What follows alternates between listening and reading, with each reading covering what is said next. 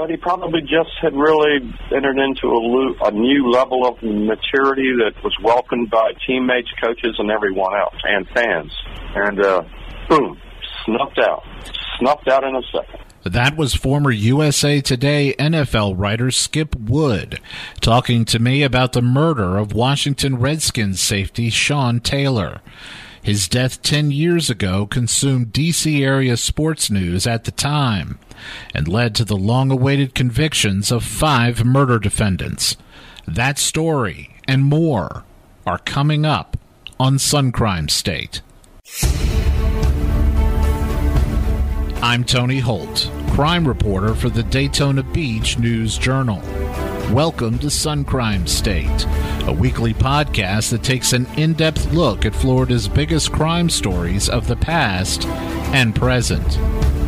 Later in this episode, I'll discuss the shooting death of Sean Taylor, a Miami native and All-American for the University of Miami Hurricanes, and later a first-round draft pick of the Washington Redskins. Taylor, who was voted to 2 Pro Bowls during his short career, was shot in his home November 26, 2007, by 17-year-old Eric Rivera, who was one of 5 males who had broken into the house while Taylor, his girlfriend, and their 18-month-old daughter were asleep in bed. It took 8 years for all 5 defendants to be convicted and sentenced. And now 10 years after his death, Taylor's life and football legacy are still celebrated across South Florida and Washington, D.C. Coming up, I'll discuss the capture of a Jacksonville area teen possibly wanted for murder. He was detained Friday while trying to cross the border into Canada. Logan Tyler Mott, a 15-year-old high school student from Neptune Beach, was detained by U.S. Customs and Border Protection late Friday when he tried to enter Canada near Buffalo, New York. The Jacksonville Sheriff's Office announced Mott's capture via Twitter around 11 p.m. Deputies said Mott was being looked after by his 53-year-old grandmother, Christina June French, while his father was on vacation. The teen's father, Eric Mott, is employed as a Jacksonville Sheriff's Office corrections officer. Eric Mott returned home from vacation Wednesday and discovered his home had been ransacked. His gun safe had been broken into, and all of his weapons were gone. French's home in the Mayport area also was ransacked. Her weapons were gone, as well as her 2015 Dodge Dart. The first sighting of Logan Mott was from a surveillance camera at a gas station in south-central Pennsylvania. Images of Mott and his grandmother's Dodge were captured early afternoon Thursday. A warrant was issued for the boy's arrest for a charge of auto theft. Little is known about French's death, but the sheriff's office confirmed to the media that Mott was wanted for questioning. According to the Florida Times-Union, detectives found evidence of foul play inside Mott's home, and the grave containing the body was discovered in Mott's yard on Thanksgiving. Mott and his grandmother were supposed to be at the airport Wednesday to pick up Mott's father and his father's girlfriend, but they never showed. Mott also had skipped school last Monday and Tuesday. The Florida Department of Law Enforcement is assisting in the investigation. Coming up, I'll discuss a pair of wacky burglary stories out of West Pasco County. Authorities said they arrested a man last Monday in Newport Richey after he had inexplicably climbed into bed next to a sleeping woman he had never met. That home invasion was the last of a series he had committed that day, according to the Pasco Sheriff's Office. 42-year-old Russell Smith faces 3 felony charges after he entered homes on 3 different streets located near the corner of Little Road and State Road 52. Deputies said when he entered his last house, he drank beer from the refrigerator and took 10 milligrams of diazepam, an anti-anxiety medication. Then he got into the woman's bed. 2 days after that, another burglary suspect was arrested by the Pasco Sheriff's Office. An arrest report stated he had tried to break into a vehicle occupied by deputies. 49-year-old Stephen Titland was arrested quickly. This is Lindsay Logue of ABC Action News in Tampa, who was nearly overcome with laughter when she mentioned the part about Titland trying to commit burglary directly in front of law enforcement. The burglary suspect, Stephen Titland, deputies say he also tried to break into unmarked Pasco Sheriff's deputy vehicles in Newport Richey. Didn't notice the deputy inside. He's been arrested, facing charges this morning. Titland was on Morrow Street in Newport Richey, and the vehicle was occupied by members of the agency's Strategic Targeted Area Response Team. Titland was arrested, and deputies said he was the same suspect responsible for a series of attempted vehicle break-ins in neighboring Trinity. At the time of his arrest, Titland was on felony probation for a burglary conviction in Pinellas County. Coming up, I'll discuss the shocking home invasion that led to the shooting of NFL star Sean Taylor. Miami-Dade prosecutor Marie Mato said during the trial of Eric Rivera, one of the 5 men charged in the death of Sean Taylor, that Rivera and his small army of burglars entered Taylor's home searching for a pot of gold. They knew Taylor was a sports celebrity. They knew he was generous with his money, and they figured no one was home and they'd find all kinds of expensive items to steal. Instead, Taylor wound up dead, and all 5 suspects wound up with murder convictions and prison sentences ranging from 18 years to life. Taylor, whose NFL career was cut short after barely more than 3.5 seasons, missed out on fulfilling his full potential. He never got to build a Hall of Fame resume that his teammates and coaches felt he would inevitably do. He never got to marry Jackie Garcia, the girl from high school he fell madly in love with. And he never got to see his 18-month-old daughter grow up. The news of Sean Taylor devastated the Washington Redskins organization and its fan base. It also deeply affected those coaches, teammates, and friends he had at the University of Miami, where he had earned All-American honors. That shooting 10 years ago wasn't the first time Taylor was on the wrong end of a firearm. Here he is in one hauntingly prescient moment, telling a reporter how dramatically things change from a single gunshot. Scary situation for you down in Florida. I heard you were, in fact, shot at. Did that make everything a little more real? How did that change you? Well, I'd rather not comment on it. It's just, you've seen a couple players in the last couple of weeks, be subjects to shootings, and it's just a life-changing thing with one shot of a bullet or whatever the case is. It changes lives. During the first 10 years of his life, Taylor was raised by his mother. He lived in a loving home with his 3 half-siblings. Taylor was known to be precocious, curious, and protective of his family, even as a child. Then, unexpectedly, his mother came down with a debilitating illness, which forced him to live with his father. Being away from his mother and siblings hurt him. When he became famous, Taylor was known to be insular and untrusting. Those close to him said that part of his personality was forged when he was separated from his mother. Taylor's father, Pedro, who is now the chief of police for Florida City, a Miami suburb, still had a major influence on his son. According to NFL Films, Taylor's athletic abilities were noticed early, and his father came up with daily workout regimens that helped Taylor maximize those abilities. While at Gulliver Prep, Taylor was a star running back and defensive back. He was considered the number 1 prospect in Miami-Dade County, one of the most fertile recruiting grounds in the country. Predictably, he was recruited by the university up the road, which had a long legacy of snatching up local kids, coaching them up, and then winning national championships. Taylor enrolled at Miami in 2001 and played for head coach Larry Coker. He was one of 4 true freshmen to play for the team, although his playing time was limited. At the time, he played behind NFL superstar Ed Reed. The Canes won a national title during Taylor's freshman year. During his sophomore year, they went back to the national title game. He had 2 interceptions in that game against the Ohio State Buckeyes, but his team lost in double overtime.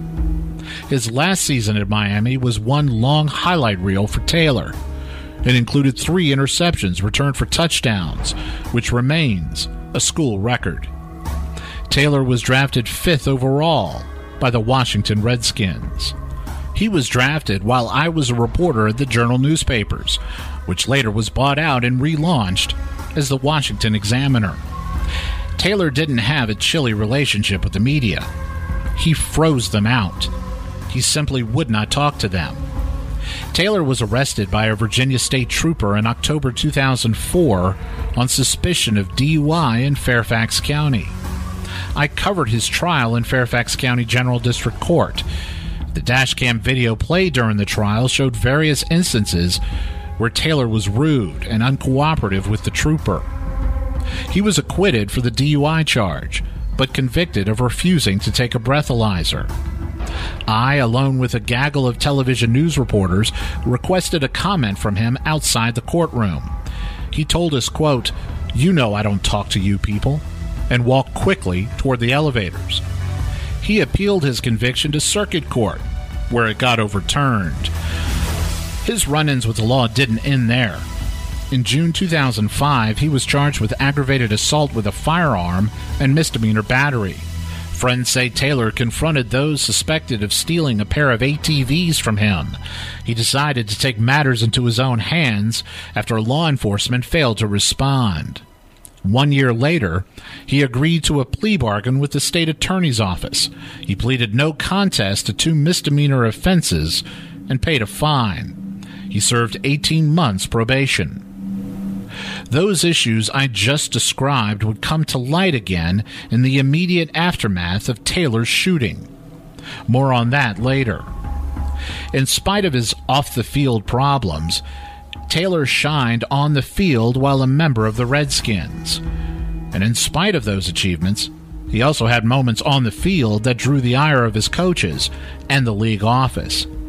He deliberately violated the league's uniform code more than once, and during one nationally televised playoff game, a January 2006 wildcard contest against the Tampa Bay Buccaneers, he spit on Buccaneers running back Michael Pittman. Taylor got ejected from that game, but not until after he scored a touchdown on a fumble recovery that sealed the win for his team. The next season was disappointing for Washington, but Taylor earned a Pro Bowl invite. It was during the Pro Bowl game in Hawaii that Taylor made another big impression. Buffalo Bills punter Brian Moorman, playing for the AFC, opted to run a fake. Taylor, playing for the NFC, zeroed in on him. The CBS announcers went bananas over the collision. When the replay was shown on the Jumbotron, the fans in the stands also had a big reaction. Brian Moorman is going to fake it on the run. Oh!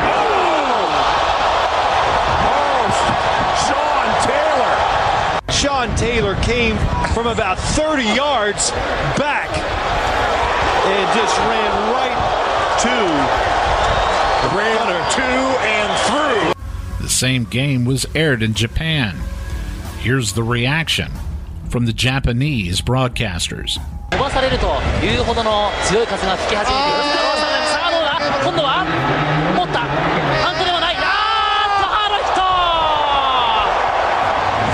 The hard-hitting Taylor was the type of player who begged his coaches to put him on the special teams unit, and that's a rare kind of player. He thrived on hitting ball carriers. It's what he lived for. Here is John Keim, also formerly of the Examiner, and he covered Taylor's entire career in Washington. Taylor was all the kind of guy who wanted to be on. You don't see this all the time, but he was, becoming a star, and he was obviously a standout player.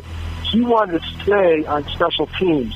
He wanted to be on kick coverage because he wanted to go down and set a tone for the game. So he asked to stay on that stuff. Other guys ask offense. So, but that's, like I said, that's why coaches and teammates really liked him and appreciated him. But for those reasons, like I said, you brought up the media had a different relationship with him. But this is, as a football player, it's why he mattered to the guys in that room. While all this success was happening, the media had little interaction with Taylor. And it wasn't because of a lack of trying or a lack of desire on the part of reporters. The man making so many big plays on defense was someone the media were eager to talk to. It just wasn't reciprocated. Keim, who now covers the Redskins for ESPN, is among those who never got to know Sean Taylor, the man, as well as he wanted. You were around the guy, you knew the guy, and whatever, like for me personally, I admired the football player because that's who I knew. I didn't know the person as well as you'd want to, because I think Sean Taylor was a guy who didn't trust easily, and the last group that he was going to be trusting of were the media, and that's fine. I don't blame him. Taylor's surly attitude wasn't just reserved for reporters. His teammates and coaches noticed it too. He didn't open up to too many people, at least not during the first 3 seasons he was in the league. But heading into the 2007 season, people in the Redskins locker room noticed a big change in Taylor. He seemed to have grown a lot during the offseason. What I remember is I'm talking to an offensive lineman, John Jansen. I remember talking to John Jansen about Sean Taylor a couple years before his death. Just because you're curious, what kind of guy is he? Because this is what we see, we don't know. What do you think? He's like, yeah, he's not really someone who talks to a lot of guys. And it's like, he didn't really have much of a relationship with them because he just was kind of kept to himself around a lot of people and all that. So I talked to John Jansen after Sean's death, and I asked him about that. He goes, no, he had completely changed. And so he had reached out to a lot more players and had started to be, it started to blossom into the kind of person that he wanted to be and that others thought he could become. Taylor's heart started to thaw, courtesy of 2 women in his life. While a teenager, Taylor fell deeply in love with Jackie Garcia, a soccer player who went on to play for the Miami Hurricanes. She's the niece of Academy Award-nominated actor Andy Garcia. During his days off, Taylor would fly from Washington to Miami or to wherever Jackie was playing soccer. If she happened to be playing in Charlottesville or Blacksburg, he'd make the long drive to go see her. He'd sacrifice hours of sleep so he could travel hundreds of miles to be with her. She even made him want to learn Spanish, but that didn't come easy. Years into their courtship, the couple had a child, a daughter, who they named Jackie. Her birth was the impetus to Taylor's maturation as a human being. As a child, Taylor saw himself as his mother's protector and his sister's protector. When that family unit broke apart, he was lost. The birth of his daughter gave him his center of gravity back. Taylor's teammates saw a different Sean Taylor when he reported to camp in the summer of 2007. When you talk to guys, whether it's coaches, teammates, guys who do really well, the turning point was his daughter. And, his daughter was born, I believe it was some point in 2006, I want to say. So it wasn't right before the 2007 season, but her birth started to move him down his path. It just helped him mature and helped him kind of, I think, focus his life a lot more, because at that point, even with football, he became a lot more focused. And you talk to coaches, and the stuff that he started to do in the subsequent time after his daughter's birth was just a lot different. The way he studied, the way he worked, everything. Before the 2007 season, I was talking to, I remember, again, recently I talked to their the secondary coach at the time, Steve Jackson, and he said the first day that they returned, they always do some boardroom work, classroom work, and he asked for people to go up on in front of the class, basically in front of the room, to go over some plays or answer questions. Sean never did that. He volunteered to do it first that year. So it was like, for him, it was like, he goes, the light just went on, and you could just tell from that moment on, he was different. During his 4th NFL season, Taylor put on a clinic on how to play the free safety position. That was evident whenever he faced off with the elite offensive players in the league. Terrell Owens, who was one of the most physically imposing wide receivers in NFL history, was clearly rattled by Taylor's physical play. Keim remembers. There was a game where he just hit him hard every time he was around him. And a couple times I think he made, I don't remember if he threw any penalties. He probably should have once or twice if he didn't, but he was going to hit him hard every single time, and he did that on purpose. He wanted to get inside his head, and I can tell you that his coaches and teammates clearly thought he had gotten inside his head. And I remember going back and watching this game recently and just seeing it where Owens going out of bounds and Taylor hits him at a point where it's like he shouldn't be hitting him there, but he did it for a reason, and he was a big time hitter. Perhaps Taylor's best game of his professional career came in Week 6 against Brett Favre and the Green Bay Packers.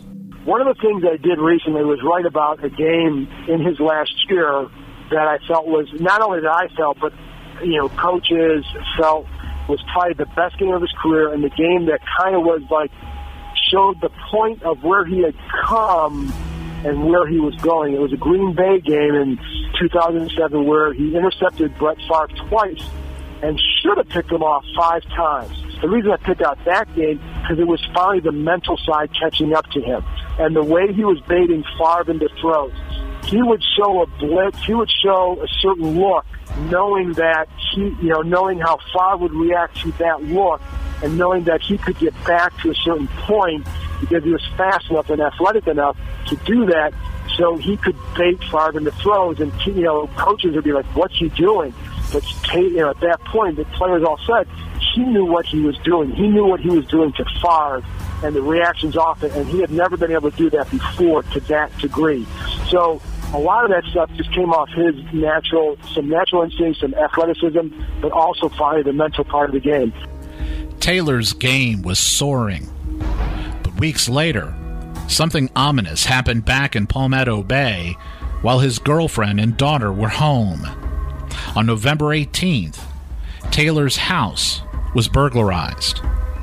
Somebody pried open a window and tried to break into a safe located in the master bedroom. Taylor was in Washington, D.C. at the time, nursing an injured knee. After hearing the news of a break-in, Taylor flew to Miami as soon as he could. The talks he had been having with Jackie about moving to Virginia started to get more serious. Here is Jackie Garcia telling the NFL Network about the thoughts that were in her head the last night she spent with the father of her child. It was like the sense of like peace inside of him. It was just like, I remember like going to sleep that night and being like, God, like if it could just be like this every day, like, wow, like my life is going to be amazing. But 8 days after the first burglary, Taylor's home was targeted again. In all, 5 suspects were involved in the break-in, and they traveled from Fort Myers. The ringleader was Jason Scott Mitchell, who at the time was a friend of the boyfriend of Taylor's sister. Weeks before the shooting, Mitchell had hung out with Taylor and stayed at his home for 4 days. He attended a birthday celebration in which he saw Taylor give $10,000 in cash to 2 of his siblings. They were gifts. Mitchell was convinced that Taylor had a lot of cash lying around, so he set up the November 18th burglary. Unsatisfied, he decided to hit the house again on November 26th. Neither he nor his accomplices expected to see Taylor at home. Taylor's attorney, Richard Sharpstein, later told the media what happened. He was home with his girlfriend, Jackie Garcia, and their 18-month-old daughter. They heard noise in the living room, were awakened, got up. Sean locked the bedroom door, went under his bed for a small machete that he keeps under there. By the time he got to the bedroom door, it was burst open, and 2 shots were fired. One hit him in the upper leg, and one hit the wall. He was bleeding profusely from the leg. Apparently, his femoral artery was hit, and he was bleeding out. Many people were more optimistic than they probably should have been. During the night he was in the hospital, Taylor moved his eyes. He squeezed his hands. Doctors considered those signs that Taylor's condition was improving. Subsequent statements were given by the family and by the Redskins organization that Taylor was making a turn for the better. Taylor's cousin, David Walsh, who also was interviewed by the NFL Network, had little optimism based on what he saw inside Taylor's hospital room. Although, there were reports saying that, he was doing better, it didn't look good at all. They were giving him a blood transfusion, and around the bed they had like sheets, and as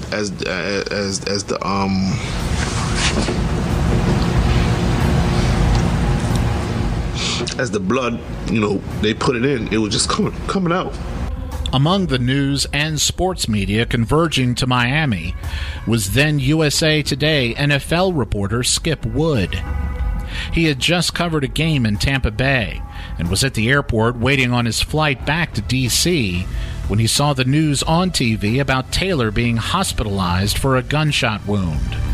He immediately called his editor, who then changed his flight itinerary. Wood hopped on the first plane to Miami. After he got off the plane, he found the first television he could find inside Miami International Airport. The news had been updated. Taylor was dead. We were basically first on the scene, and we knew what was happening. We knew all the details. I mean, the guy, he did not even have a gun, for crying out loud. He defended himself with a machete.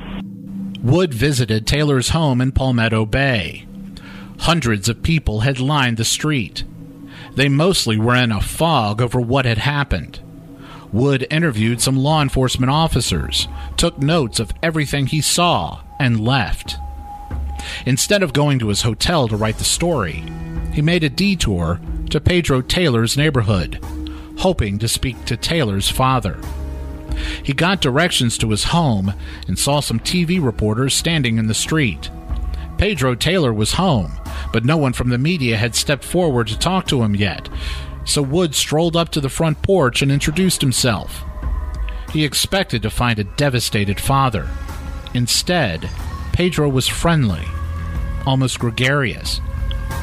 I was surprised, and he put his arm around me and said, "Hey, man, I appreciate all the support." And then the other media people slowly kind of started walking up as well, but he was very matter-of-fact at his answers. I'm not sure if the total recognition of what had happened had really sunk in, but, by the same token, he's a seasoned cop. He's a cop.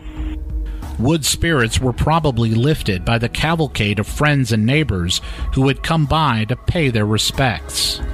I went from one kind of surreal scene to another, but it was almost like a block party. I don't want to really drive that home too much, but just kids playing and neighbors coming by to pay their respects, and it was not a scene of great mourning at all. It was just kind of people just gathered and mingling and laughing and sharing stories and things. Meanwhile, the Redskins team and coaching staff were demoralized. They lost their next game at home to the lowly Buffalo Bills, dropping their record to 5-7. The next day, Taylor's funeral was held at Farmed Arena on the campus of Florida International University in Miami. A total of 3,000 mourners packed the arena. The guests paying their respects included the NFL commissioner, Reverend Jesse Jackson, and even O.J. Simpson, whose children attended school with Taylor. Also among the mourners were 300 members of the Redskins organization. Team owner Dan Snyder paid for all of the accommodations. The thing that struck me was that when the funeral was held, that Snyder, the owner Dan Snyder, he flew the entire organization, every player, every coach, down to Miami for the actual service, and that had a big impact on Sean Taylor's friends and his family. And you can talk about Dan Snyder all you want to. He's not exactly the most popular guy here in Washington. But I'm not sure how many teams would have made that commitment just to send the whole operation down to someone's funeral. Keim didn't attend the funeral, but he was at Redskins Park when the team returned home. Emotionally, they looked spent. I did not go down to the funeral, but I was at Redskins Park when they returned, and just how drained they all were, and just like the look on the faces, and just, again, completely drained. And at that point, you're thinking, how are they going to not only play a game, but get through the rest of the season? The team's next game was on a Thursday, a road game against the Chicago Bears. Starting quarterback Jason Campbell got injured during the game, and he was forced to miss the remainder of the season. It appeared there was no way for the Redskins to keep their season afloat, but the team rallied with backup quarterback Todd Collins. He filled in and played the best football of his professional career. The Skins rallied to beat the Bears and then reeled off 3 more consecutive wins to finish the season 9-7 and make the playoffs for the second time in 3 years. The run didn't last, even though Washington erased a 13-point Seattle Seahawks deficit to go up by 1 in the fourth quarter. The Seahawks regained their footing and went on to score 22 unanswered points to win the game 35-14. It would be the last game of Hall of Fame coach Joe Gibbs' career. It's probably obvious to everyone listening to this podcast that your host is a die-hard, lifelong Redskins fan. That late-season rally in 2007, in the wake of the worst imaginable tragedy to befall an active Redskins player, is something that should be celebrated more, but it's hardly remembered. I tend to think it's because the sadness following Sean Taylor's death remains so palpable. It overwhelms everything. The impact of Taylor's death was felt league-wide.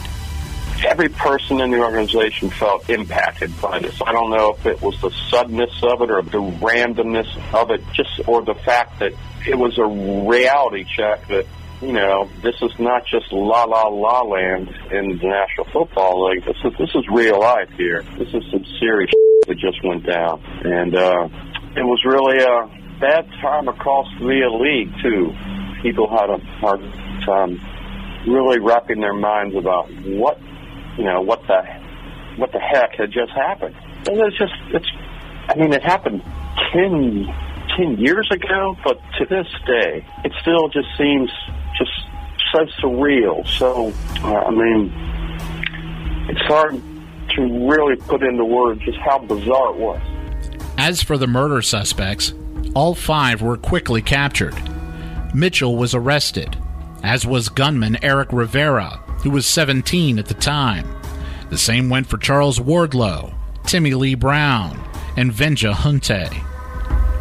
During Rivera's trial in October 2013, Jackie Garcia took the stand and identified each of the shooters by their photos.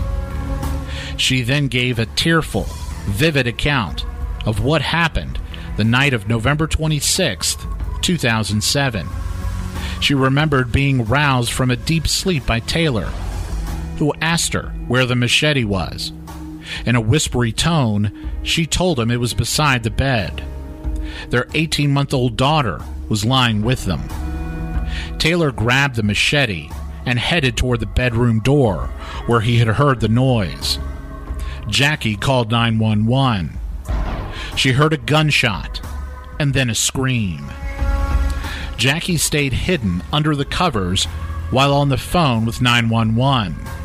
After a few moments, she crept toward the door and found her boyfriend lying on the floor, face down. Blood was everywhere. He was gasping for air, but unable to speak. Jackie had to run outside to let police and paramedics into the gated home. She was frantic. A footprint that was on the door was matched to Rivera's sneakers. Prosecutors said he had kicked open the door and then shot Taylor. Garcia's uncle, famed actor Andy Garcia, called Taylor a hero. He credited him for protecting his girlfriend and daughter. Rivera was convicted, as were his 4 co-defendants. Rivera got 57 years in prison. Mitchell got life. Wardlow received 30 years. Hunte, the only defendant to accept a plea deal, got 29 years. Brown, who was 16 at the time of the shooting, received the most lenient sentence. He was given 18 years. Before all the facts came out, before Taylor's funeral, and even while Taylor lay in a hospital bed fighting for his life, several high-profile members of the sports media brought up Taylor's perceived checkered history and referred to the shooting as a consequence of it. In reality, there was no such connection. It was one of the earliest indications that the sports media had shifted from a let's show the highlights culture to let's have a hot take culture. One sports media member particularly bothered by it was John Keim. To him, it put a lasting stain on his profession. Yes, I think it has to be, because there was a rush to judgment about what happened in a situation where I think we're constantly reminded of the fact that sometimes you don't have to have a quick take on a horrible situation because you don't know the entire story just yet. And I'm not a believer in hot takes or anything like that. And people go with the information they have at the time. But I think I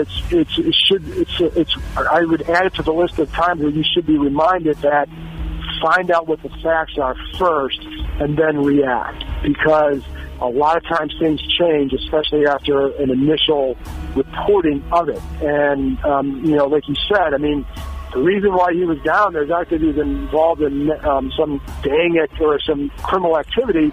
It's because his house had been broken into like the week before, and he wanted to go down and protect his property. He wanted to make sure it didn't happen again, and his wife and his fiance and their child were there, so he wanted to protect them. So that's why he was down there. And it's like, you also hear the phrase "wrong place at the wrong time." Well, no, he was in the right. He was in the right place. It was his house. It was a criminal activity by somebody else. But yeah, I mean, he had a background that certainly he had to emerge from to be portrayed differently, and he was just starting to do that. And there was, again, certainly things in his background that people could do that. But yeah, there was definitely a rush to paint a certain way, and it's unfortunate because it wasn't accurate. So yeah, I mean, you'd have to say it's a stain. And again, you'd like to think that people learn from those, but I think it happens too often still. In 2008, Taylor was posthumously inducted into the Redskins Ring of Fame. In 2012, to celebrate the team's 80th anniversary, Taylor was selected one of the 80 all-time greatest Redskins players. Last month, Taylor was inducted in the University of Miami's Ring of Honor. He was inducted alongside such football royalty as Michael Irvin, Ray Lewis, Ed Reed, and Warren Sapp. The one who accepted the honor on his behalf was Taylor's 12-year-old daughter, Jackie. I'm honored to be here to receive this award on behalf of my father, John Keim. My dad worked very hard in his life to achieve his dreams. He believed that getting to the next level meant working hard on his game while everyone else was resting. I'm so proud of how hard my father worked to receive this honor. If he were here with us today, I know he would feel so proud and honored to be inducted in the Ring of Honor. Thank you for listening. Tune in next week when I profile the case of Ecuadorian businessman Nelson Serrano, who 20 years ago murdered 4 people, execution style, in the town of Bristow. You won't want to miss it. Join us then. You can find Tony on Twitter @TonyCrimeWriter or email him at tony.holt@news-jrnl.com. Be sure to rate us on iTunes. Sun Crime State is recorded by Tony Holt and produced by Chris Bridges for the Daytona Beach News Journal.